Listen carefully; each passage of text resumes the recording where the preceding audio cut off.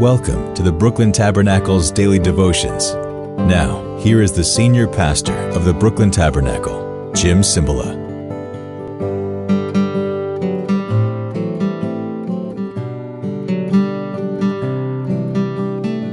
Shalom. Shalom, peace be upon you today. We are reading and finishing up the last few verses of 1 Samuel 30. Can you believe it? I don't know when we started this, and I don't know the count on how many devotions I've done. My partner here, John, he would know how many I've done. 927. Come on. Are you kidding me? 927. So that means 83 more, and I've done 1,000. Shall we not have a party? No, really. Cut a cake. When we get to 1,000, God willing, I want you all to fly to New York, and we're going to celebrate. I enjoy doing this. It's good for me. Keeps me looking in the Word of God, praying, God, give me truth so that I can share it with others. I hope it's been a blessing to you. So you know where we were yesterday. David has laid it down that those who stay with the supplies and don't fight but are part of the army, they all get their due and share in the plunder. Now, when David reached Ziklag, that was the town, remember, where the families had originally been, he sent some of the plunder to the elders of Judah, who were his friends, saying, "Here is a gift for you from the plunder of the Lord's enemies."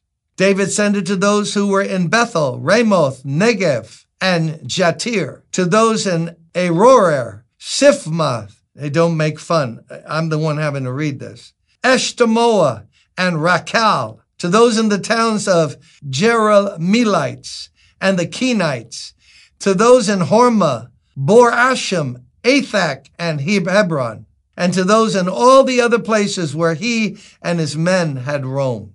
Remember, David's still theoretically on the run. The next chapter, Saul is going to be dealt with and going to be gone, the king. David is going to succeed him, but God's going to do it God's way. David's had to learn to wait and not push himself. Promotion comes from the Lord. Don't push yourself forward.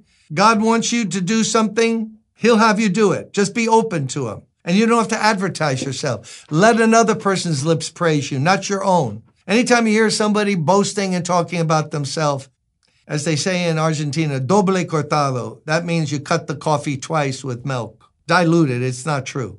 No verdad. David gets back. God's given him a blessing. They have all of these spoils and everything. And now to the elders of Judah, who are men of leadership and weight and prominence in Israel, he sends them some of God's spoils, the spoils they captured. Then he sent it to all the other places where he and his men had roamed. In other words, he knew people. He's been on the run for who knows how long, but he remembers those people.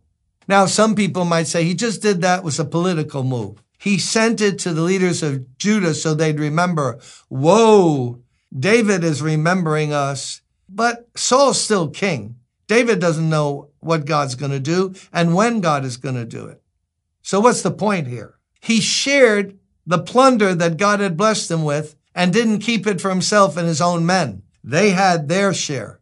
But he's thinking of other people, Judah, and all the other places he roamed. Maybe they showed him kindness. I like to think that some did. Remember some of the people that helped you? I said to someone who got out of prison who's written a great book, wait till you get this book, and it's coming out in November. I'll tell you about it. My friend Ron Olivier's book, I think it's called 27 Summers. He spent 27 summers in prison. And he's going to be that book's going to be such a blessing. So I kidded him, and I called him and said, hey, Ron, now that you're going to be a big-time famous author, remember some of the little people you met on the way up, little lonely people in Brooklyn. He laughed because we're buddies. We help each other. But isn't it nice to remember people who helped you along the way? Or now that you're through the crisis and you needed them then, now you forgot them. I meet people who forget what their mother and dad did. When you weren't old enough to blow your nose, someone was wiping it for you and changing Pampers and doing all kinds of things. When was the last time you said, thank you, Mom? Thank you, Dad? Send them a little something. Or friends, maybe they're down right now. Share with them. No wonder Jesus is called Son of David. David was gracious, and who's been more gracious than Jesus? When he turned the 5 loaves and 2 fishes to feed the thousands of people that he did, you think all those people were godly?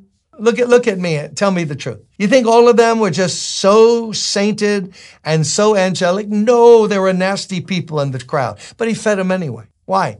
Because God is generous. Jesus is gracious. God's rain falls on the evil person's land and the good person's land. It's his goodness that leads us to repentance. Hasn't he proved good to you and I and faithful when we weren't even serving him? Come on, isn't that the truth? Come on, give it up. God's done that. But we have our list, little black book. I'm kind to these people. They stroke me. I stroke them. But in my black book, they're not right. They're not right. So I'm not going to give them a thing. I know it's a temptation for all of us. One should be like God today and love someone and bless someone who in your mind doesn't deserve 2 cents. Give them $1. They're not worth 2 cents. Give them $1. Share something. What's that going to do? You'll be an imitator of God.